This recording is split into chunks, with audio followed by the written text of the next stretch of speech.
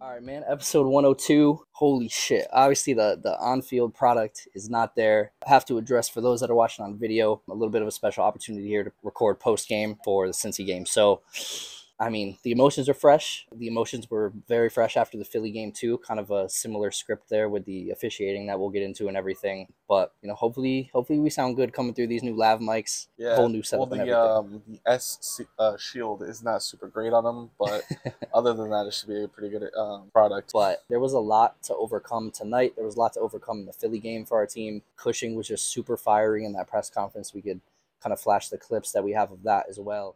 I was waiting for someone to ask the question. Huh? I've never been a guy to. I mentioned it in the last game after the Gabe Siegel penalty, which I get. It's a penalty, but I can see why they don't give it. You know, Philadelphia's a big team, and there's a lot of pressure on referees against these teams. Cincinnati, top of the league, and ultimately nobody can tell me that there's not a goal. And I can debate it in many, many ways. But I will say it like this: the referee's performance was embarrassing. And I will take you back to December the 11th, 2021. Same guy. Go look at Portland's goal when the ball comes in the box, and have a look at the challenge on Maxime Chanot that he didn't give. There was no foul. And then go have a look and compare Gabe Siegel tonight. And it literally is like somebody driving a car into somebody, and me, tonight's like me flicking my 9-year-old on the ear. I can debate it up. And ultimately, for me, I can be emotional and I can be frustrated because we're losing football games. But I feel for our guys in the dressing room because we asked for 2 or 3 things tonight. Performances have been okay. We asked for 2 or 3 things tonight, and there's a little bit of low on confidence there, and there's a bit of frustration. And a moment like that is huge for a team like ours. And all I ask is for the referee to understand the game of football, soccer. But, we got 2 games to talk about, and, I guess where would you like to start? We kind of did skip Philly just based off of the timing of everything. Unfortunately, that game just didn't go our way, and it was something that we had a feeling that if that game didn't go our way, then the quick turnaround for this game would be something that was positive, Mhm. and that there really was no way that we were going to come away not winning this game. We score early on, which typically is the death of a team at Yankee Stadium if you are not wearing blue. Yeah. But a soft, I would call it non-existent foul. It's Cushing called. called it non-existent. So No, I don't know if literally. the man has a fine coming his way or not, but We're in the Apple TV booth right now. We were watching Apple TV, obviously, as the game was going on to see kind of, maybe what we hadn't seen with our own eyeballs live. mhm. And just the foul on Gabe was non-existent. Yeah. I don't even know if he really breathed on him. I mean, to call back a goal over it is it's really unfair, and it's really unfair to Seagal too, who we were talking about what we wanted to talk about in this episode on the way up here. A lot of time to think in that 2 hour bumper to bumper traffic filled ride, and you mentioned how Seagal has more or less been okay in the position. I mean, for being the only 9 on the roster, there's going to become situations where he has to be put into a lineup and he has to play. He was unlucky not to get that penalty against Philly. Um, it's just it begins to come out of hand when the refs are taking so many things away from us. I think there was a question on whether or not Jason should have had a penalty in the Philly game, and then obviously I think there's a whole nother part of it, and we can just get right into the Philly game. The unraveling right before halftime was, I think, obviously the dagger that kind of killed that game off for us, but it felt good when we went up 1-0. We were obviously present at that game too. Yeah, I think Nick Cushing said it best in the press conference that they had 2 moments in Philly, and that's what decides games in this league. Mm-hmm. There was 2 moments that they created. I think FIFA players and between the smokestacks they call the FIFA cheese, Mm-hmm. which is true. Your team kind of starts to relax into the idea that you're getting halftime soon, and you make 2 mistakes on the bounce and never kind of recover from that. Mm-hmm. But the big issue with the Philly game is that we never really were given an opportunity to crawl back from that because the dagger was given from the referee With the penalty with the for them. penalty. Correct. Yeah. Which 9 times out of 10, yeah, that's probably getting called a penalty. I don't really know the rules specifically when something starts out of the box and continues into the box. I'm assuming they called it correctly because I do have faith in refs even after tonight, but It's amazing. but yeah, it's just I don't know. Like Nick put it in the press conference as well. It's either a free kick and a red card or a penalty and a yellow. So it's hard to call. Yeah, and I think the big point with him too was, he agreed on the basis that if the ref was going to call the entire Philly game the way that he did, then Thiago Martins was a penalty, but Segal was then also blatantly a penalty. So Yeah. I kind of echo those sentiments. I think we were really down after the Philly game for sure. Obviously, the emotions that go into a matchup like that are beyond when you're just playing any random team. The Red Bulls and the Phillies.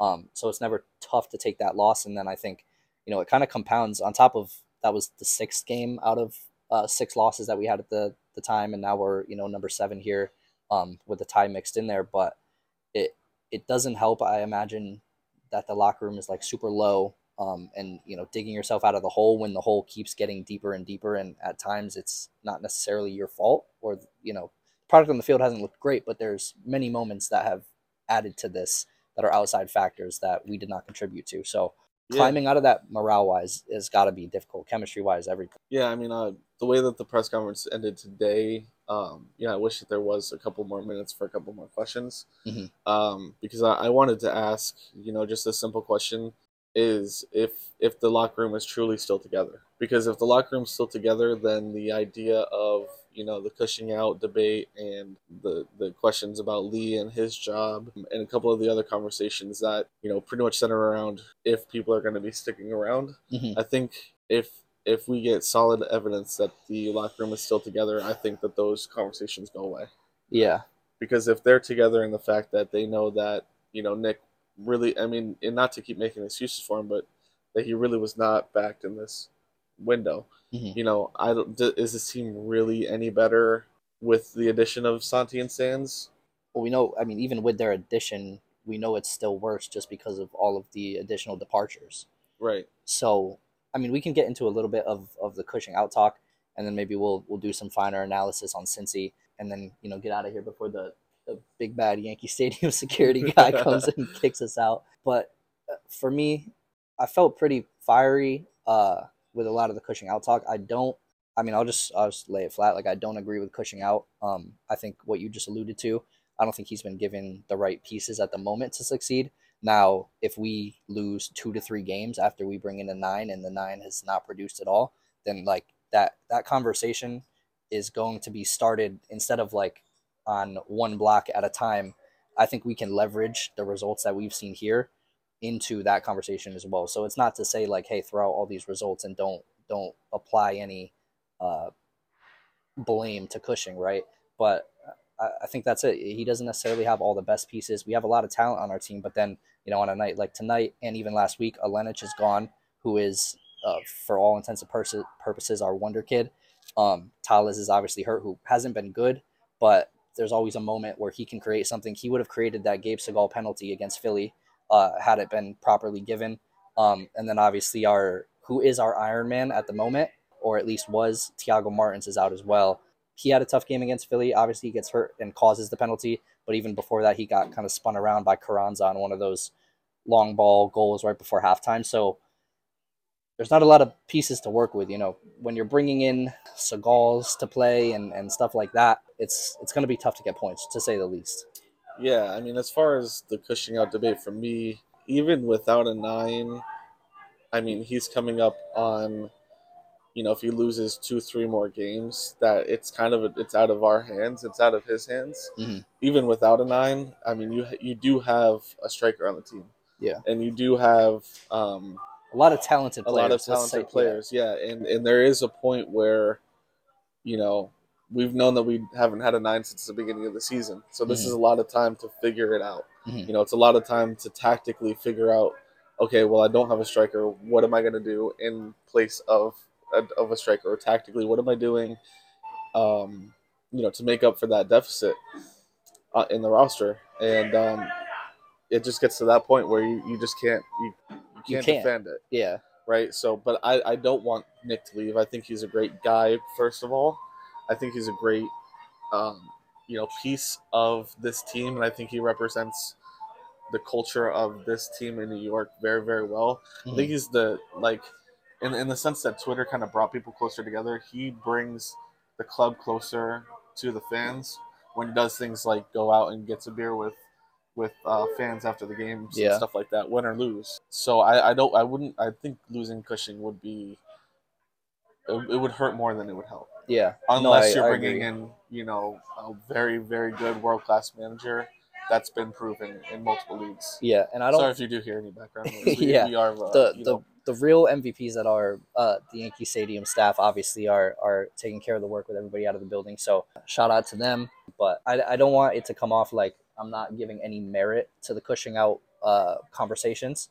Obviously, there's a conversation that needs to be had. You're right. Yeah. I think it even becomes out of anybody's hands if we lose another 2 or 3 games, right. because it does get to a point where when it's 10 losses, when it's 9, I mean, at what point is it that somebody has to be the fall guy, or David Lee or Brad Sims are getting pressure from CFG as an organization to make a change? Because CFG most likely, I'm sure they're very intelligent and they're very invested in their product, but they're most likely not watching every NYCFC game, and they don't understand the nuances that all of us do as fans.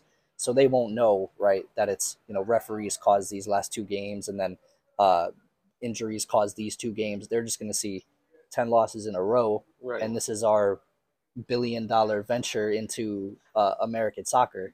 Right. This is not something that we can have. So I think you're right that the longer it goes, regardless if key players feel like he's the right guy, it may become an out of their hands situation. But I guess maybe we can talk a little bit about Philly and then get out of here. Or Cincy, sorry, Cincy. Yeah, I mean, this game, I felt like the last 2 games were the worst 2 games I've seen officiated ever. And I understand, part of that is going to be my bias towards NYCFC. When I see something go against NYCFC, obviously it is the initial reaction is to be skeptical of what made that decision. But you could literally make probably a 20-25 minute video from the last 2 games with clips of fouls that were not fouls, that were soft. Specifically, the Philly game, I remember Gabby Pereira going down the right side and literally not like nobody. The Philly player didn't touch Gabby. Gabby didn't touch the Philly player. The ball just was there, and the ref called a foul out of nothing, out of thin air. You've got guys getting hit in the face where nothing's being called. They're not looking at it. You have today the clear and obvious error is being checked, and it takes 5 minutes. Clear and obvious takes 5 minutes. Well, so that's it. That's the quote. Right. And yeah, and if I it's think clear and obvious, it's 5 seconds. Right. And to slip in like one more quote for me, I think the thing that highlights it more than anything, and might be Bush League memory here, but I saw a tweet. I want to say it's from Hudson River Blue. They said Cincinnati had 17 fouls on the night and only 4 yellow cards. We had 12 fouls on the night, so 5 less, but we had 8 or 9 yellow cards. So we had double the cards. We ended with 7. Yeah, and a much less number of fouls. And to be honest with you, the fouls that were given hurt us way more than the fouls that were given against Cincy. There were 3 major referee decisions in this one that obviously costed it. That Tavon tackle that ended up leading to a free kick goal. I saw people tearing Tavon up for that. Yeah, you're wrong. That was a handbook tackle. He only got the ball. And I'll say this. We saw it live and we saw the replay. Yeah, I'll say this. He did put himself in that predicament to have to make that tackle by getting beat and spun around, but then he did the hustle that was required to go and fix that issue that he created. Right. And unfortunately, he was punished for it, and then the team was punished for it because Boreal, I think, or whatever his name is. Muriel, hits, honestly, a world. I mean, Freese is not saving it. Barraz is not saving it. It was top right. I don't know. But it's on the side for me. But there shouldn't have been a free kick, period. Shouldn't have been a free kick. And then the penalty. Right. Alfaro did not.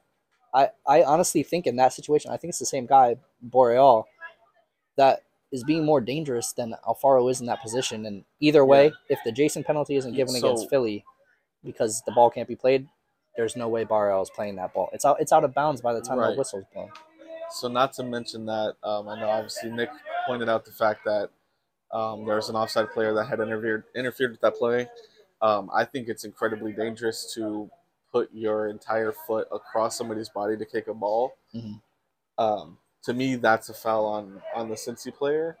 But also, when Alfaro is making that decision to try to clear the ball, he's not knowing that somebody's putting their full leg across his body. Mm-hmm. Like, it happens that fast. So yeah, I think the referee 100% essentially awarded Cincinnati 3 points today. They did. He single-handedly costed us 3 points by one disallowing our goal, which would have given us confidence at the very least to go on to continue to push and fight. Then giving like you said, the free kick that led directly to a goal, and then a penalty that obviously leads directly to a goal. Yeah. So the ref scored literally two goals for Cincy and took away one of ours. Yeah. So I think, I don't know, maybe in the nature of the show, we wrap things up by trying to find some positives. Turnbull was a nut. Turnbull, yeah. And anybody, dude, that group chat. You go off for me. That group chat. Sometimes I wonder if you guys are watching with like sunglasses on. Honestly, sunglasses that like the lenses are painted black, or they're in reverse or something. I don't know. Drunk goggles. To sit there and say that Turnbull had a bad game, because he sliced a volley on his first That's shot. the only thing that I can think of. And to be honest, I would have to question like he did get beat on the one goal from outside of the box, but like there were how many, after him 3 to 4 guys that could have also made a play to fix it. So. Whoever your favorite right back has been beaten in that situation. And guess what? It wasn't on their first MLS start or first league start. Yeah, I venture to say that a lot of people, when they watch, they're too quick to look for a blame or a reason why something happened. Sometimes, believe it or not, it has nothing to do with your team being bad in that moment. It's 100% another team being good. Yeah, and like let's say Goody's free kick way back in the day. I hate to say it that it's back in the day at this point, but it is. It's back in the day. Yeah. Was that the goalkeeper being bad or was that Goody being very good? Yeah. NYCFC fans say it was Goody being good. Right. Their fans out that night were probably arguing, "Oh, he's got to get that ball." Yeah. You know what I mean? So I think we have to take a step back sometimes and look at the total view of our opinions and realize why they're happening. So Turnbull good. Turnbull was great. For me, my man of the match would probably have to be Kufre. I think it's a bit of, and that comes from him being out of the team for so long, and there not being a great reason. We kind of discussed him being iced out, for lack of better terms, for Kevin O'Toole, who us included, but a lot of other people think is not as quality as Kufre, and the salary suggests that. The league that Kufre comes from, La Liga, suggests that as well. So for him to come in, I mean, he was unlucky not to leave with a brace tonight, honestly, and I think Gabby has looked great too. Gabby's been our star. You know what I'm gonna say? It was 2 goals in 2 games because Gabby fair and square scored a goal tonight. 100%. So, but I know All-Star voting dropped today. Gabby is probably the only player, maybe Sands, that even deserves a shout from our team. Richie made the team look a lot better once he came in.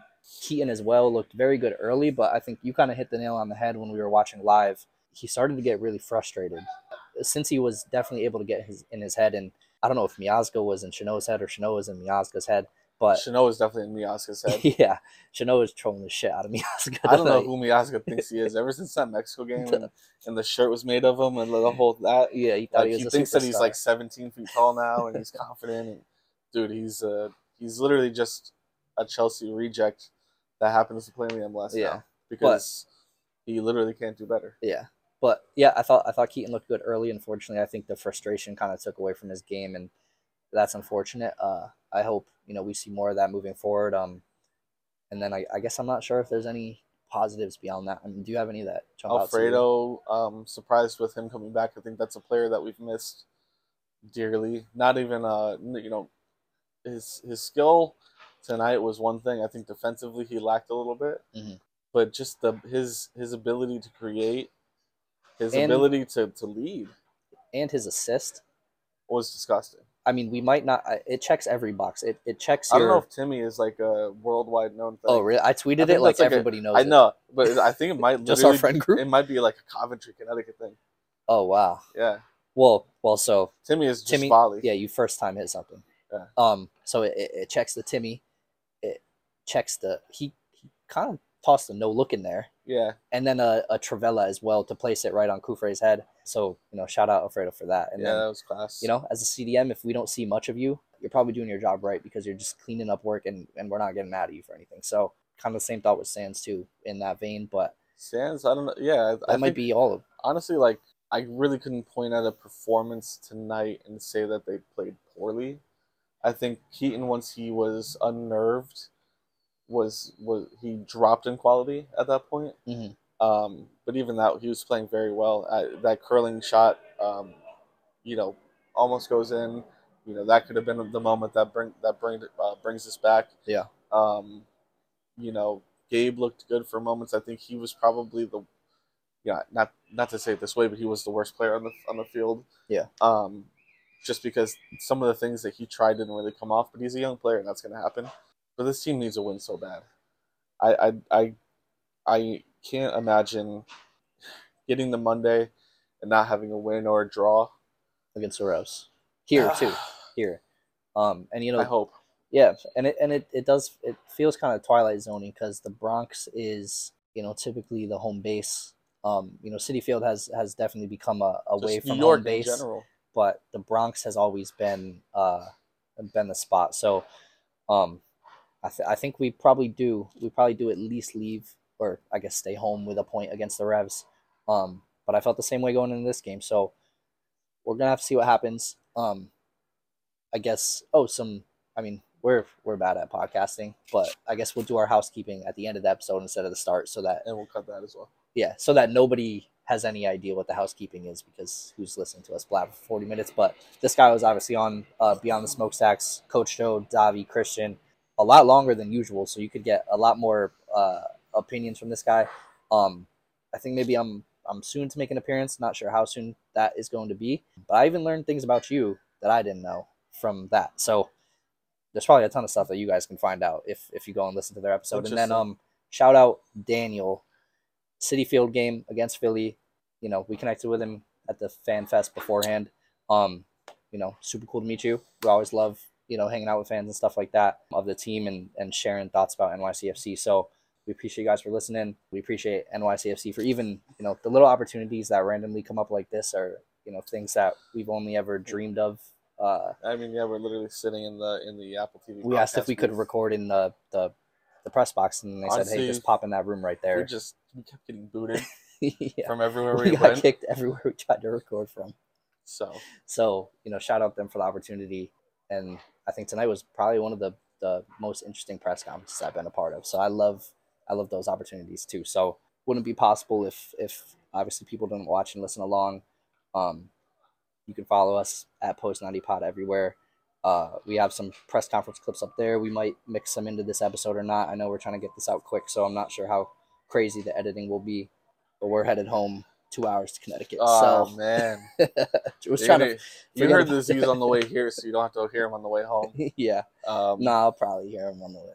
Because we're going to, honestly, like, as soon as we turn this off, we're going to just keep talking about the game. I'm sorry to audio-only listeners, but this guy, just to explain what you're talking about, on the way here, I'm driving. It's broad daylight, 5 p.m. So like normally this man would be at work, and he's just in the car. So we'll catch you guys next time, and see ya. Thanks. Peace.